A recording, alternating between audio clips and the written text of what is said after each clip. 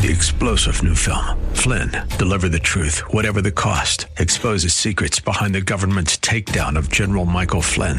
Flynn knew what the intel world had been up to. He ordered the first audit of the use of contractors. This set off alarm bells. He told the truth. He was the most dangerous person for Donald Trump to hire. They had to get rid of Flynn.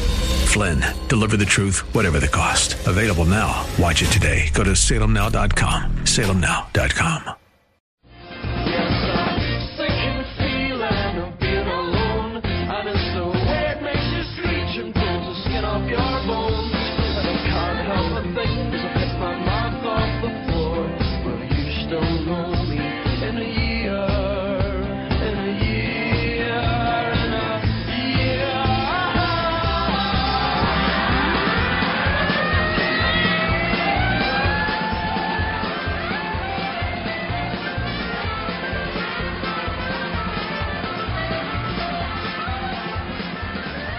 Back talking all things financial, money, investing, and more. Joining me now, Patrick O'Hare, Briefing.com, Chief Market Strategist. How are you, Mr. O'Hare?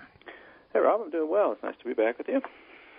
It's good. It's good that we're starting to get to that point where, you know, the Federal Reserve's talking about September, and look at your calendar, and we're getting closer to September and interest rates and finally some action coming down the road.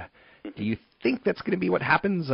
Will there be action, and do you think September might be the magic time for the Fed rate increase hike?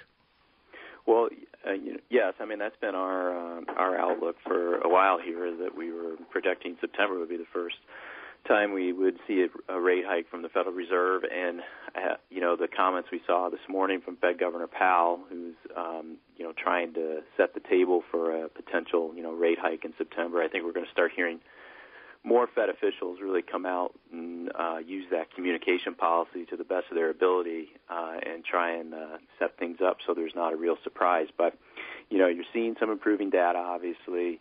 The home sales data of late has been quite encouraging.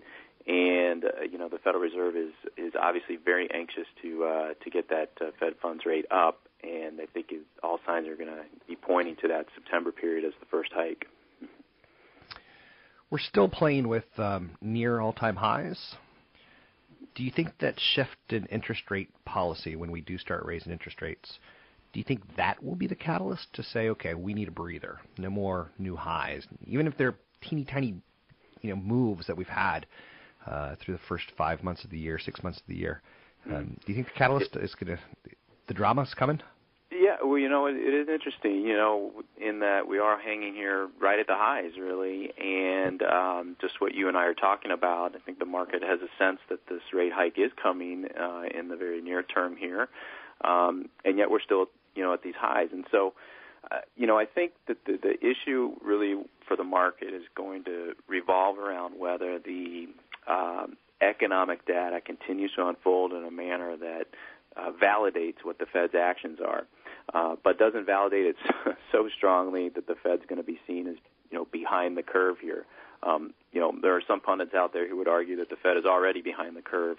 There are others who think that, it's best that, you let inflation rear its ugly head before you do anything, given, what we've come out of here from that great financial crisis and the Great Recession. And so, but it will hinge on really, as far as the stock market is concerned, I think, the pace at which the Fed is forced to raise the Fed funds rate.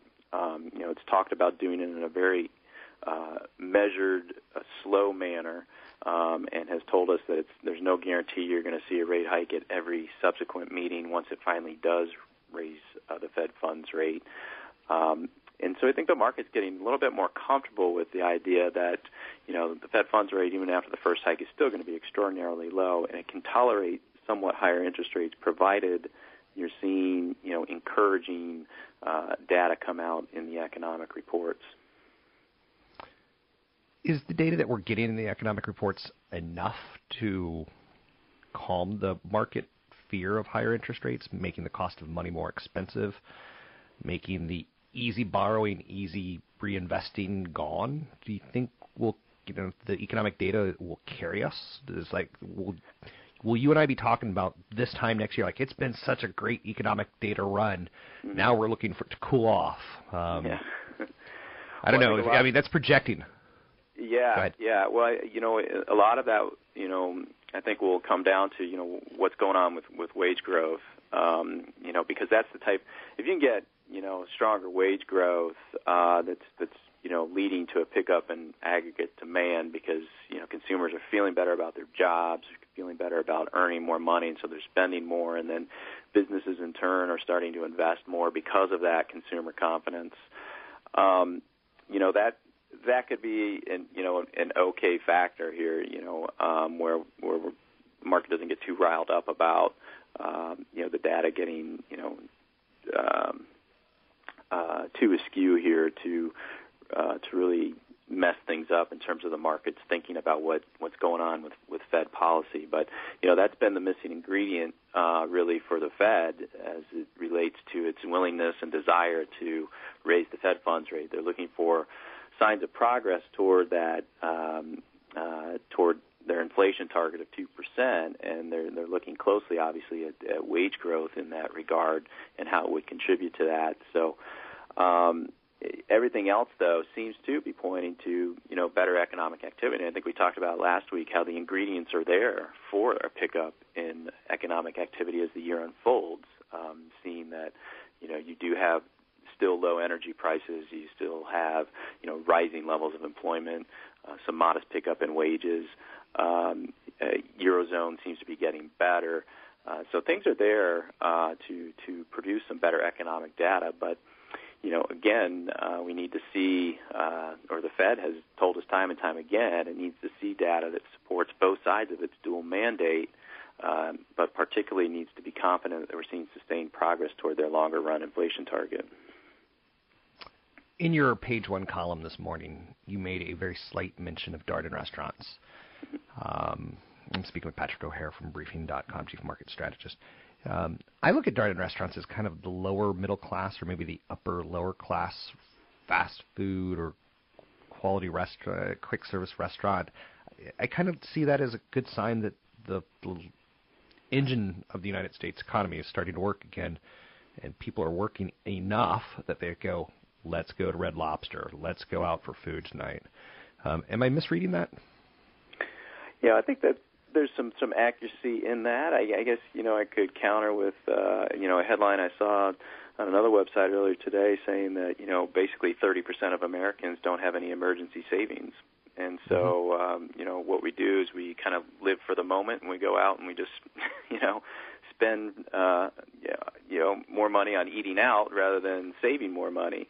So you could say that there may be some danger lurking in a statistic like that, but generally speaking, I would agree with your viewpoint that I do think it supports signs of improvement in that middle income strata, or people feeling better about having some job security now, even if it didn't mean necessarily that incomes, they were expecting a big pickup in income growth. If they feel good that they're not going to lose their job anytime soon, they get more comfortable about spending what they do bring home, and that shows up oftentimes in some of these discretionary spending categories like dining out. I saw a headline, or I kind of started piecing this together, and I kind of want to get you out of your mode right now and into a different thought world. The whole Apple caving to Taylor Swift over the weekend, where Taylor Swift writes a letter to Apple saying, shame on you, Apple. You've been such a great, innovative company. How dare you not pay artists for the first 3 months? And then Apple coming out on Monday saying, you're right. We're going to do exactly what you say. I sat on that story for about 24 hours, and now I just think it's a big piece of PR lie, conspiracy that they got together 3 weeks ago and said, okay, here's what we're going to do. We're going to look like bad guys. You're going to come in and you're going to look like a super person, and then we're going to cave to you. Everyone will love you. We'll look like we did the right thing. And maybe I'm just jaded, Pat. I don't know, and you can tell me you're jaded.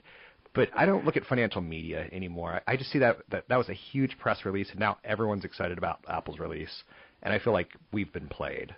And you don't have to comment on that story, but maybe some of the other stories, like when you turn on CNBC or when you open the newspaper, you're like, that's not right. That's not. I'm just trying to help the listeners out there understand. Yeah, at least I'm jaded. How I make a living, frankly.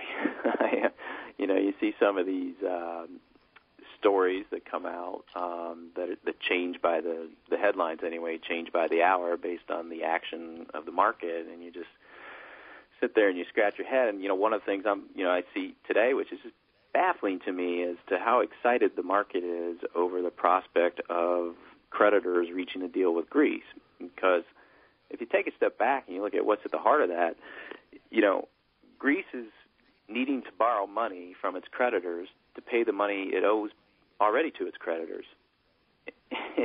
And yet that seems to be good for 1%, 2% moves in these major equity markets around the globe, and it's kind of just a really bizarre situation. But these are some crazy times, and and that's kind of a consequence, I think, of monetary policies that are so lax that people can rationalize some silly things very easily and just go on to keep buying stocks on this premise that there is no better alternative right now than higher yielding stocks. So it's a bit wacky, really. And isn't that the premise of the United States debt? Don't we borrow money to pay off our borrowed money? Mm-hmm. Yeah. Yeah. So it's a world of credit. What's at the heart of why the market doesn't react to so negatively, like I'm suggesting. You would think it might, but rational thought doesn't always prevail in capital markets. Thanks very much. That's Patrick O'Hare, Chief Market Strategist with Briefing.com, always giving us good insights, and I will throw him a slight curveball like that, where I was just looking at that. I was thinking, how smart do we really think Taylor Swift is? Did she really just change the music industry? That's one of the headlines that I saw. And I was like, I just got very jaded with that.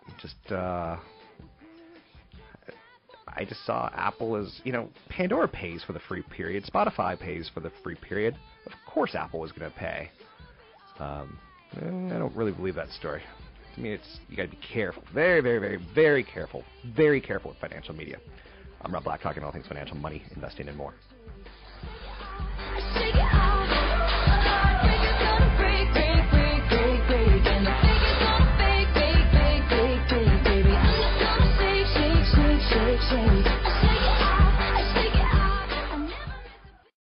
Three-star General Michael J. Flynn, head of the Pentagon Intelligence Agency, knew all the government's dirty secrets. He was one of the most respected generals in the military. Flynn knew what the intel world had been up to. He understood its funding. He ordered the first audit of the use of contractors. This set off alarm bells. The explosive new documentary, Flynn, Deliver the Truth, Whatever the Cost, uncovers the facts behind this scandal. Flynn told the truth. He was the most dangerous person for Donald Trump to hire. I find out the worst enemy that I'm going to face in my life is right here in America. They took my assessment and they wanted me to change it. And I was like, I'm not changing it. They had to get rid of Flynn. With in-depth interviews, archival footage, and never-before-seen personal records of the man behind the headlines. I just felt like I was drowning. Flynn, Deliver the Truth, Whatever the Cost. Available now. Watch it today. Go to salemnow.com. salemnow.com.